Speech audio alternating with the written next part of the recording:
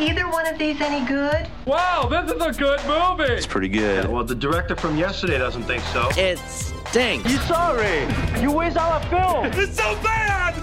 A busy week, plenty of titles in theaters and on streaming, some doing both. So let's get at it. Welcome. This is the Screening Room Podcast, and she is Hope Madden. He's George Wolf. And we're from madwolf.com. Let's start out with a rogue artificial intelligence kidnapping the son of a famed basketball player named LeBron James, who then has to work with Bugs Bunny to win a basketball game at Space Jam: A New Legacy. Welcome, King James. I am the king of this domain. This is the serververse. What'd you do to my son? Where's Dom? The only way you're getting your son back is if you and I play a little basketball. Pete, send this clown to the rejects. Wait.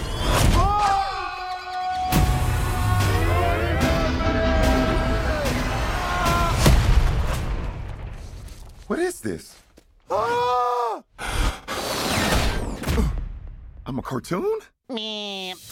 What's up, Doc? Welcome to the Space Jam. I tell you what, one of the highlights of Trainwreck a few years ago, a movie I enjoyed from beginning to end, but one of the highlights was LeBron James, who was really funny in that movie. He really was. It was a good cameo. Yeah. And I think maybe going forward, cameos, at least right now, suit him a little bit better. This is the lead, and he has to act against cartoons. Right. So green screen. So he was on his own, basically. That's a lot. As far as his performance here goes, it's not embarrassing. It kind of vacillates between awkward and decent. There you go. I will say he does have more, and I don't want to get into this Jordan versus LeBron thing, but I'm Team LeBron. Anyway, he says as he's got his Cavs 23 t-shirt on. He has more natural screen charisma than Jordan. Yeah, there's a reason that Jordan just smirks and doesn't talk in all those ads. He very rarely says much. But anyway, this goes back to the 1996 original, which, full disclosure, we both think that original is a little overrated. I mean, especially with people, and I get it. It came out at a certain time in your life, and you have nostalgia for it. But it's no great piece of cinema either. Yeah, as you know, I can't tolerate it. I can't endure it. I cannot watch that movie. And the original, cannot watch it. It also has a lot to do with how you feel about Looney Tunes. And again, full disclosure, neither of us are big Looney Tunes fans either. No. That being said, this one, I think, is just as much fun. It's updated, of course, as it pretty much has to be. It's with a new type of premise and some new sensibilities, while at the same time hitting some of the same pages from the playbook. And, we talk about acting. There's not going to be any big debate on your Twitter thread about who the greatest actor of all time is between Jordan and LeBron. But Don Cheadle is a great actor. Yes, he is. And he is having a great time as the villain here. He is Al G. Rhythm, a what else algorithm, inside the Warner Brothers supercomputer that comes up with this can't-miss idea for LeBron James, except LeBron James doesn't like it. Well, Al doesn't like that too much, so he wants to get even and basically drives a wedge between LeBron and his son, fictional son, in this movie, named Dom, who really likes gaming and designing games more than basketball. So there was a little bit of a tension there, and Al just exploits it. And the next thing you know, they're sucked into the serververse.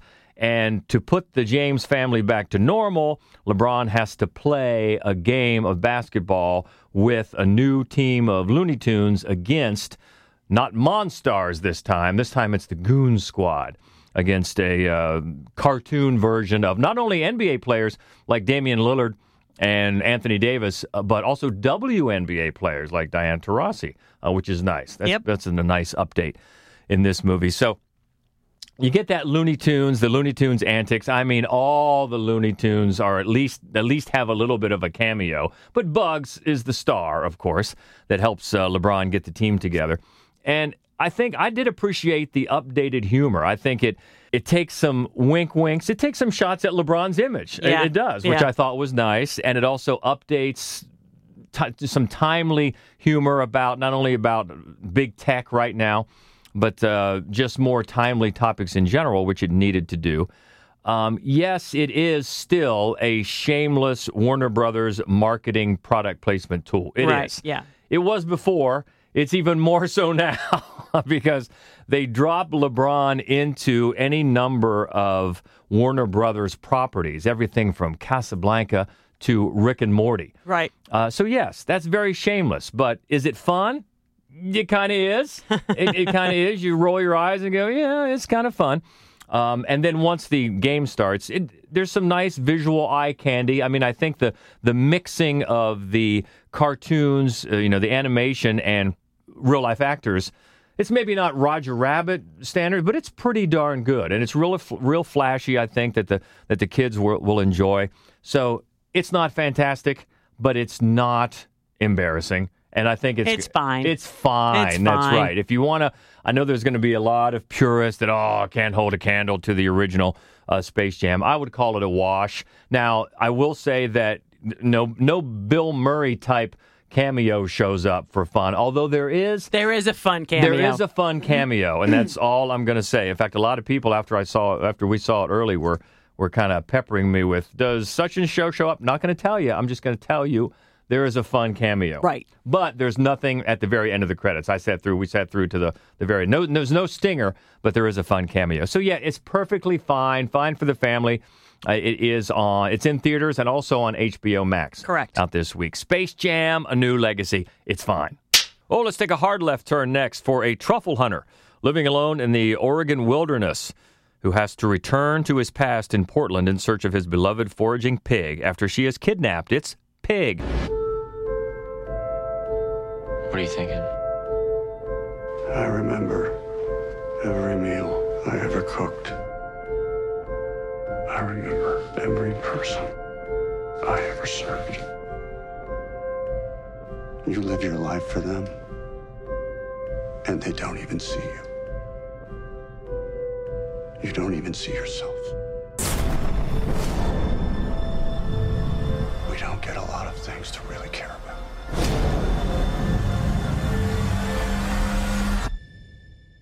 Who has my pig?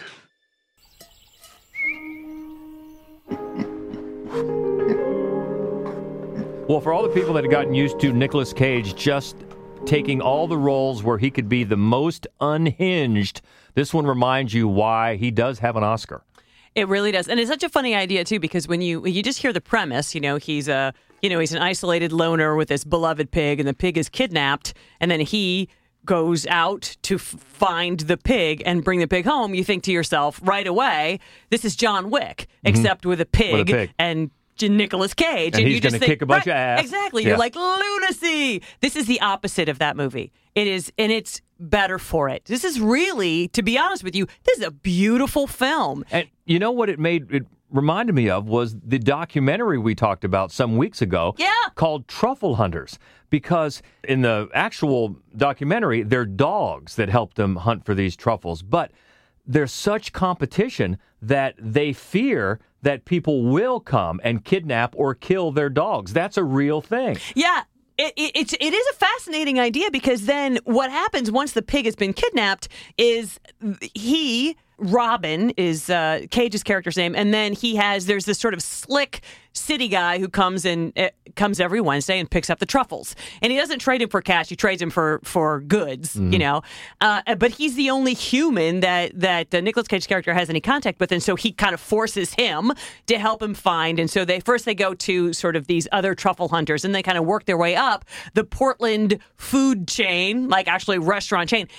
And it is a weird, you don't expect a seedy underbelly. You don't expect, but it's kind of the sort of thing where the Truffle Hunters gives you this suggestion that there is more really dog-eat-dog competition in elite restauranting than you might expect. I don't know what goes the directions that this takes it, but it seems like there is something weird there. Well, because another thing, the documentary, again, it's called Truffle Hunters, highly recommend it. The other thing the documentary showed was the deep bond between these hunters and their dogs. And so in this case, it's a pig. But, I mean, it was incredible. And when you got inside the real lives of these guys that hunt for the truffles and rely so much on their dogs, it was an incredible bond. Yeah, and and that's what you have here. And I think one of the things that the film does really well, that Nicolas Cage does really well, is to upend your expectations because it follows in a lot of ways the same beats as a Taken kind of a movie where clues lead you to this next place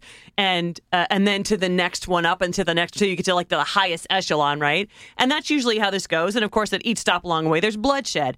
And it's just so interesting the way this film treats each stop along the way because this guy's special set of skills, right? They're not black ops. He's a chef. So it's just, and the other thing is that he's mainly silent. Cage's character. You don't have any of those just crazy Nick Cageisms, you know?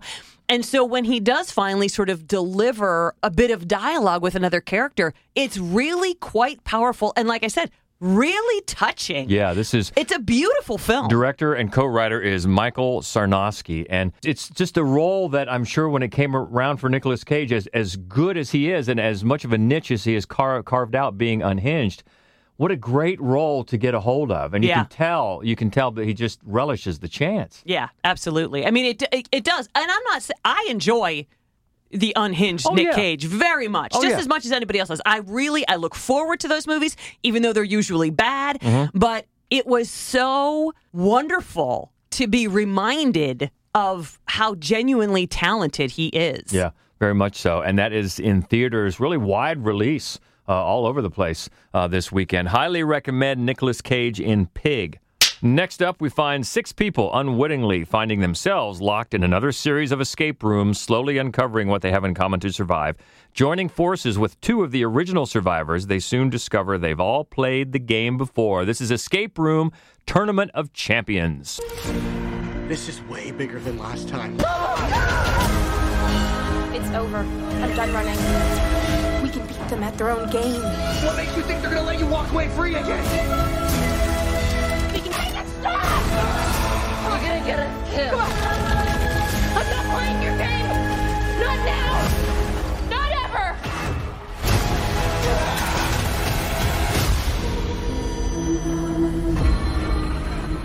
We made it. We made it! I don't understand. We're still in the game. Oh, no.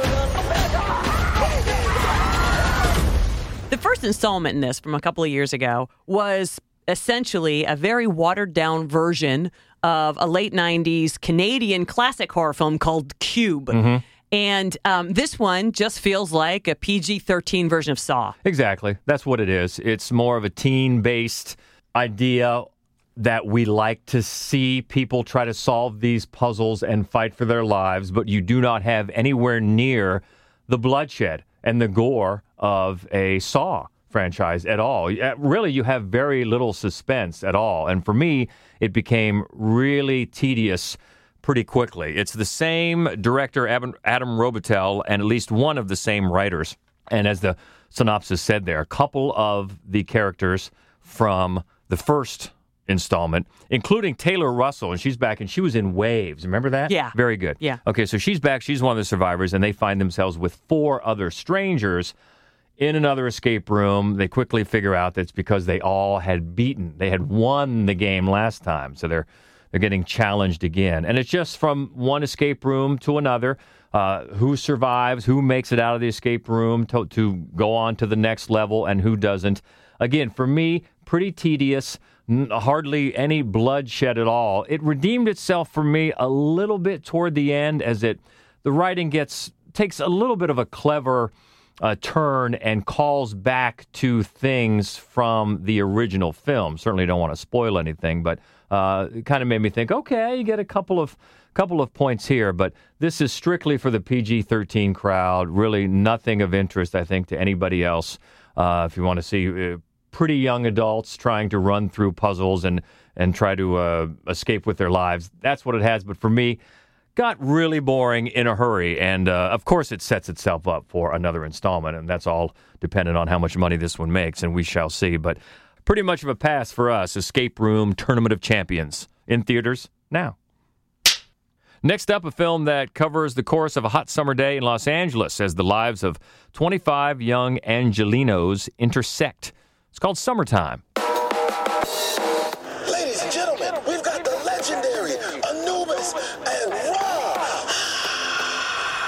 There's no one here, Ra. It's just us. Have you forgotten where we are? What kind of crazy, dope magic happens in this city? Every day? Why are you here? Because this city needs me. There's literally a street that has stars in it with people's names. Maybe we're not even depressed. Maybe we just hungry. What an absolutely fascinating concept for a movie, and it has no business working this well. I can't get over how well these little vignettes are woven together. Yeah, it's basically written by all these poets. 25, actually I think there's 26 credited in the writing section, but they're all these LA-based poets, and they present their work in these different vignettes that take their characters along a loosely connected series of events over a day in Los Angeles. Now, it's directed by Carlos Lopez Estrada, and a few years ago, his feature debut was Blindspotting. So good. One of the clear highlights of that movie near the end, Daveed Diggs does that incredible rap monologue. Oh, yeah. And it's sort of that idea here.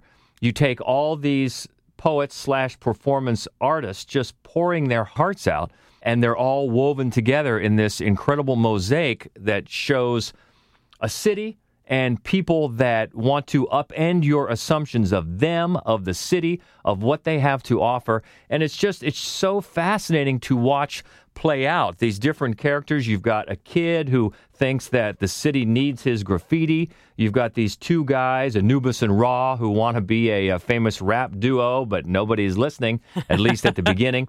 You've got a woman who stands up against a bigot on a city bus. You've got another woman who's sort of comically stalking her ex-boyfriend and the boyfriend's new girlfriend, and on and on and on. And these different characters and their lives intersect as they perform these fantastic bits of poetry and spoken word performance, and it just becomes a joy to watch. And it just teaches you, it felt like, after a while, it felt like a more gritty Los Angeles, a gritty West Coast bookend to In the Heights. Right. And to the things that In the Heights was doing for the neighborhood in New York. Right. This is sort of doing the same thing in a different way for Los Angeles. And it was really just a joy to watch and get to be get close to the work of some of these people, these artists that I didn't know of before. No. And I'm certainly interested in now, especially a young man named Tyrus Winter. He plays a guy who just wants a good cheeseburger.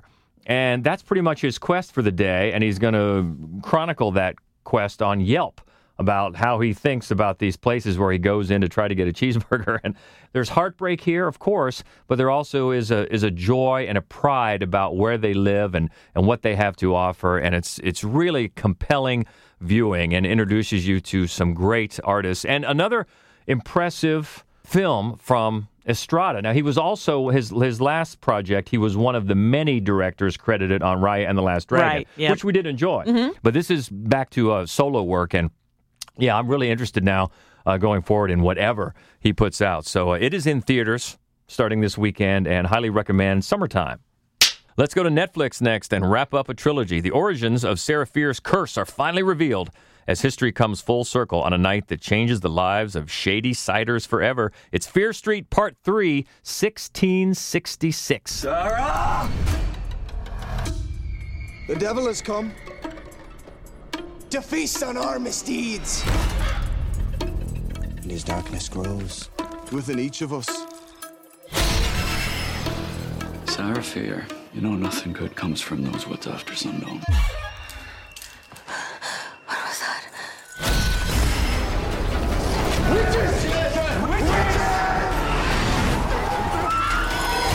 The truth will follow you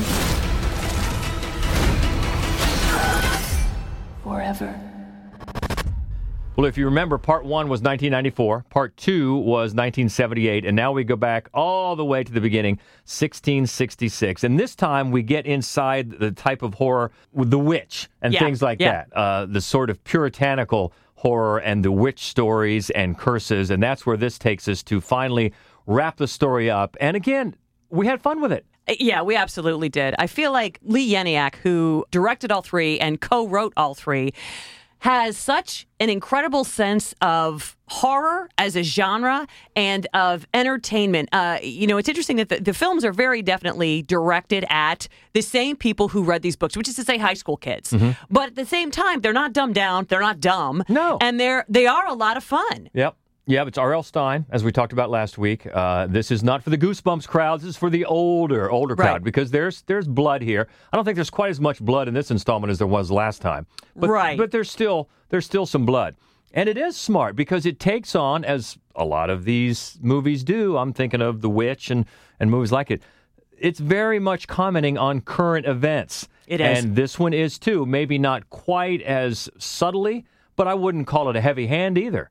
No, I think you're right. And I think some of the most effective moments are when the mob, the crowd, the villagers, mainly the men, turn on, the people that they feel that they can intimidate and overpower. And I think, honestly, I think that with all three films, that's really the statement that Janek is making. To the same degree, it's the same thing that Stein was making, which is to say you've got one town, which is the town of the pork people, right? The town, they're never going to get out of this town. They're never going to do anything else. Shady side. Shady side. And then over in Sunnyvale, that's where all the rich people live. Right. And nothing bad ever happens there. And so I think the whole trilogy is a pretty constant comment on who's in each of these groups of people and why is that? And a comment on the reason that the people in Shady Side can't get anywhere is actually specifically because people in Sunnyvale can't have them get anywhere. Yeah, or they can't continue to be where they sit. And then also here, once you go back to a period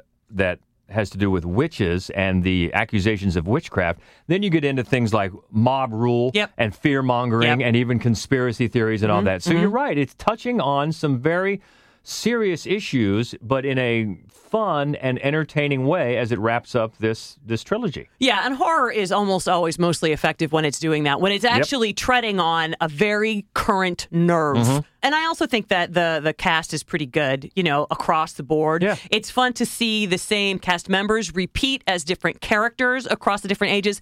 I don't think that this is a classic by any means, but I found the whole thing very entertaining. Yeah, I definitely did too. This one felt like it maybe was a little bit long. Yeah, but not to really bring it down too far. No, and I think the other thing that this one lacks that the first two had going strong was the soundtrack choices, because in 94 and in 78 they chose a lot of soundtrack choices that came from that era that were very, very fun to hear. Of course, we don't know much about the music of 1666, so that would have been tougher to do. Hey, what was number one in 1666? No, you're right. But it's been a fun trilogy, and it was a nice way to wrap it up. So I think if you have Netflix, definitely recommend this. This entire trilogy, and part 3 of Fear Street is out now. Let's stay with Netflix for 3 generations of women fighting back against those who could take everything from them. This is Gunpowder Milkshake. Just change of plan. They kidnapped an 8-year-old girl. I can't leave her to die. Oh, you know the truth. Give the kill order. I'm gonna do terrible things to you girls. We're gonna bring the sky down on their heads.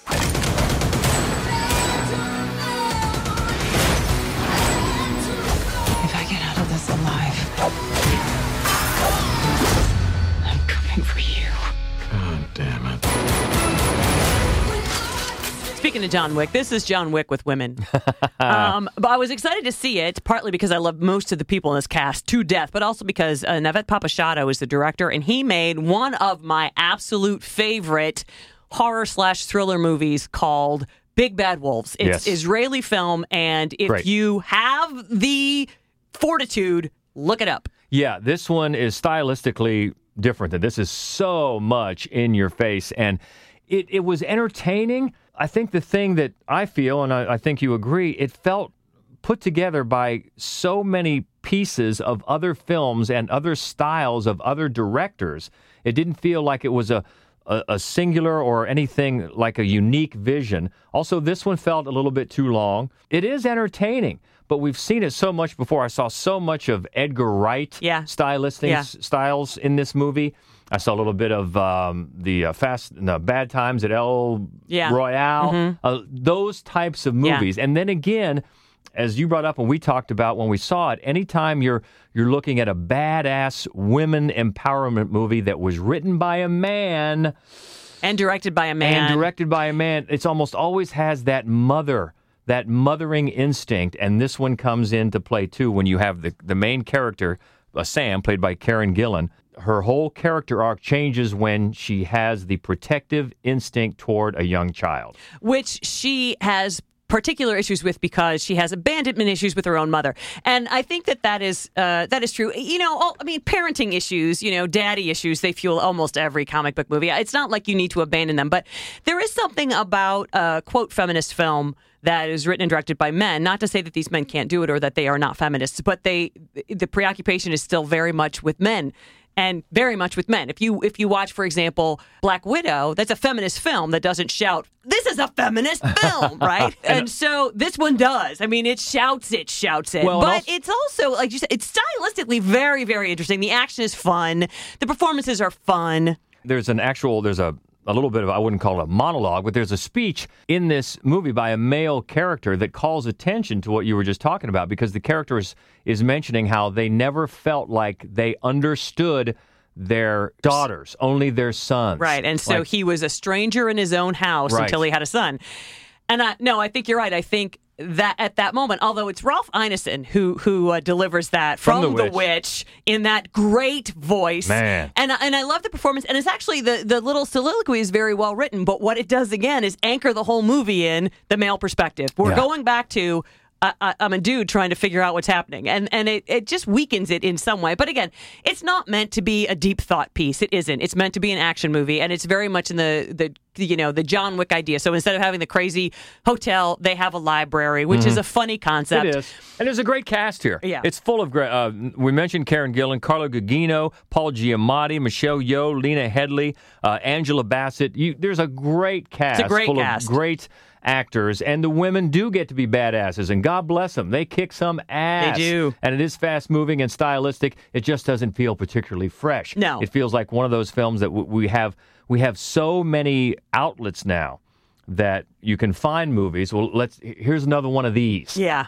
But it's perfectly fine, just nothing. We were, I guess, loving Big Bad Wolves as much as we do. This seemed like a little bit, it seems just a tad derivative, I guess. Yeah.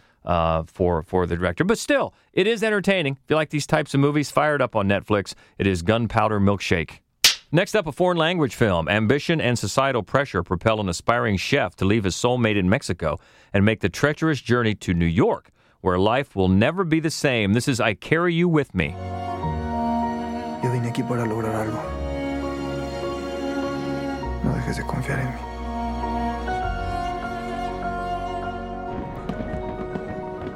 This is from filmmaker Heidi Ewing, who co-wrote and directed.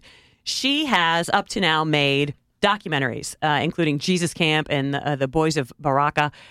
Great documentaries. And this one, I think, maybe started off as a documentary because, and you'll know once you get to the third act, it's clear that we're talking to real people and non-actors. And what she's done is she has spun their sort of origin story. She's telling their story and bringing you up to date. And it's a beautiful, beautiful movie. And the title is so effective because it's not just about your lover that you've left behind. Really, it's about, for immigrants, your family that you've left behind. It's about your country that you've left behind. You have to carry all that with you forward, even if you know for certain or likely you'll never, ever get to go back. And I think that it's just an aching and lovely film, really well realized, great performances that lead us up to the true life modern times.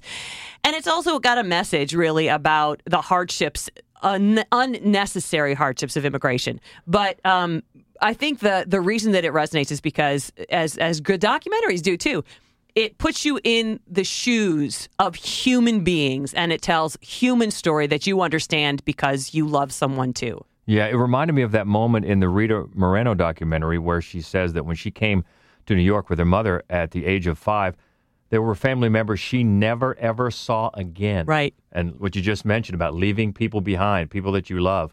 And it drives it home. And yeah, a very tender, beautiful movie. I Carry You With Me, and we recommend it, and it is in theaters now. Well, if you're asking yourself, where are my shark movies for Shark Week? Haha, here you go. A fun-filled flight to a remote atoll turns into a nightmare for 5 passengers when their seaplane is destroyed in a freak accident, and they are trapped on a raft 100 miles from shore with man-eating sharks lurking beneath the surface. Great White. We're in the current. By morning, we'll be 75 k's from here. Get a mayday out? Not sure. What about the rescue boat? The current is running east. We use it to get to the coast. You're kidding. You got a better idea? So do you think it's gone? It's still out there. And it's close. Everyone get out of the water!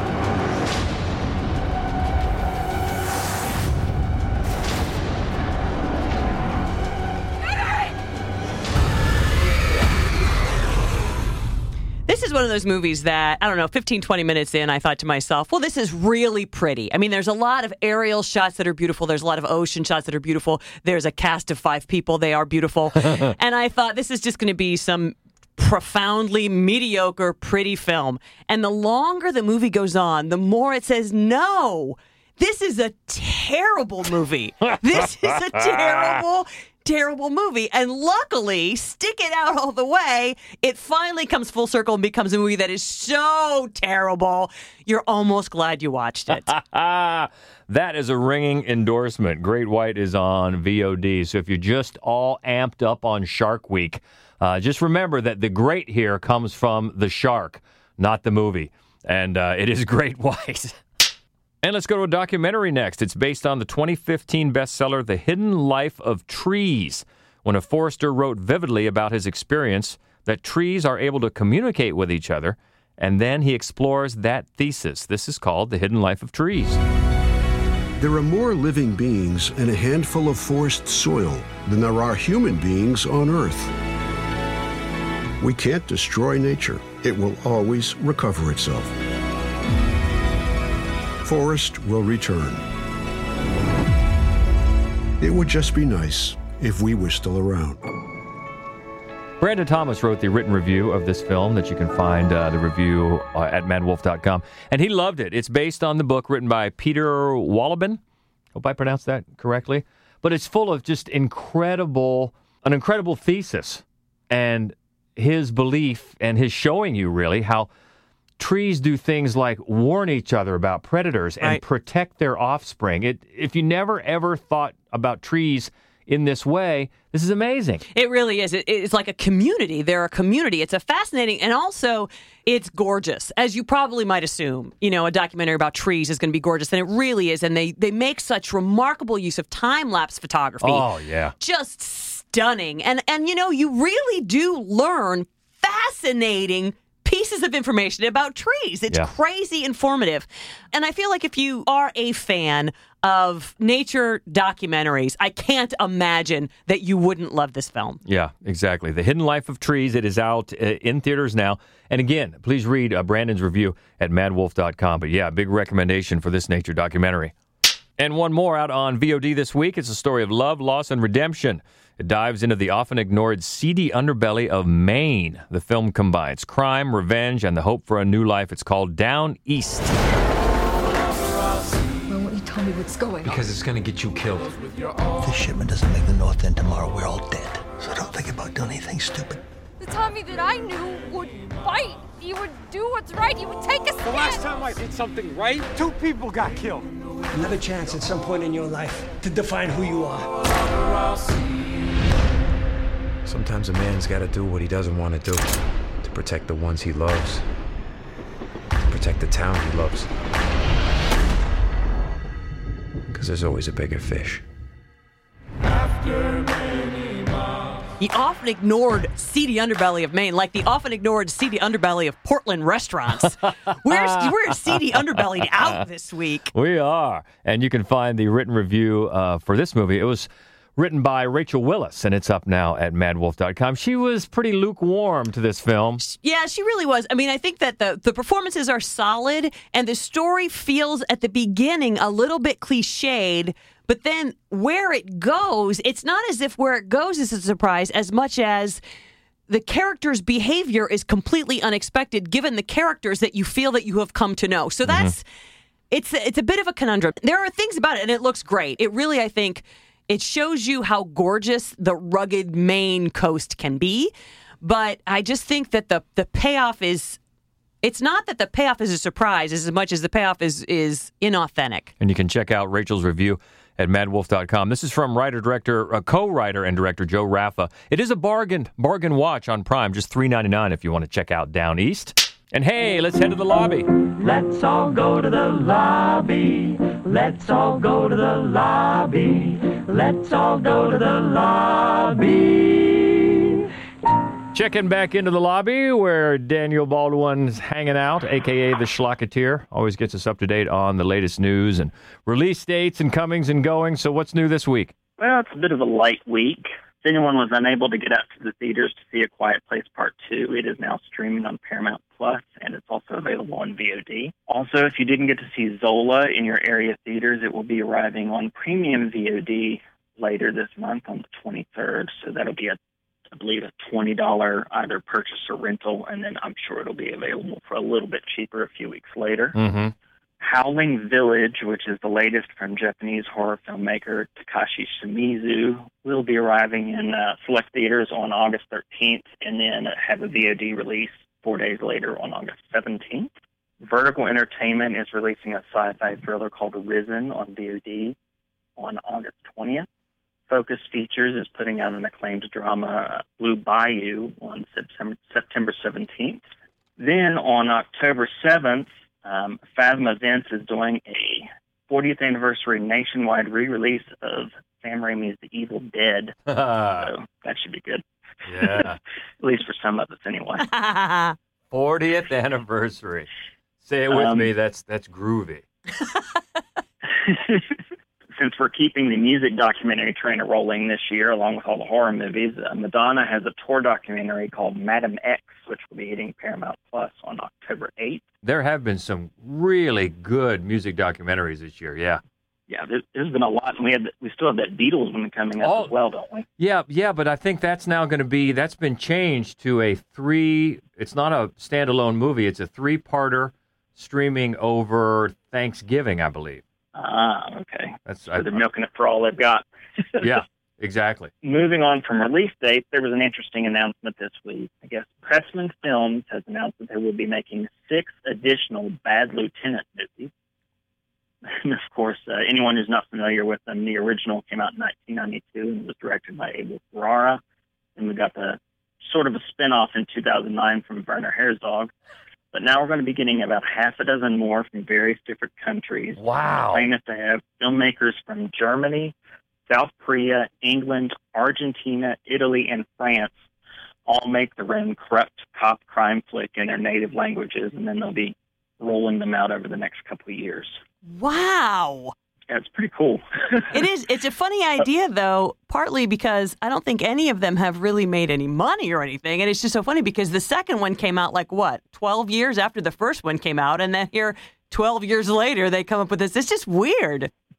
It is weird. Both of them are, I'm pretty sure both previous films are critically acclaimed. And people who have seen them tend to love them. But it's not like it's some big IP that one would normally exploit. Right. No, I like both of them as bizarre as they are. Yeah, as wildly different as they are, too. I mean, the Nicolas Cage one. Hopefully the new ones will be just as wild and different. Yeah, I guess so. That's all I've got for you this week. Like I said, light week. Fair enough. You can always catch the latest news with the Schlocketeer at the Schlocketeer on Twitter. Thank you much. Hey, thanks for having me. Okay, boy, we thought this week was busy. Take a look at next week. The headliner next week, the latest from M. Night Shyamalan. I just saw somebody post that they love the poster for this. It's a good one. And it's called Old. We also get the next in the G.I. Joe series, Snake Eyes. Mark Wahlberg's latest, Joe Bell. The Val Kilmer documentary, Val. Mandibles. Settlers. No Ordinary Man. All the Streets Are Silent. That's a documentary. It is. Also, the new Bruce Willis, Megan Fox detective story, Midnight in the Switchgrass. Guess who's doing that one? Danny, Legend, God. Okay. Mass Hysteria. Rot. and Candicia. Those last 3 are Shudder movies. Ooh, I know. Okay. Shudder, up in the ante. 3 next week. So we'll get into those next week. But this week, what do you think? Space Jam, Pig. Summertime. There's a lot to recommend and some not so much, but tell us what you thought. We always love to keep the conversation going. You can find us on Twitter. That's at MaddWolf, MaddWolf. Also on Facebook and Instagram. It's Mad Wolf Columbus. And the main website with all of our written reviews and our other horror movie only podcast called Fright Club. Brand new episode dropping, by the way. You can find that all at maddwolf.com. So keep in touch if you can. Stay well. We'll talk next week. And until then, she is Hope Madden. He's George Wolf. And this is the Screening Room Podcast. See ya. I do wish we could chat longer, but I'm having an old friend for dinner. Bye. Okay, everybody, that's a wrap.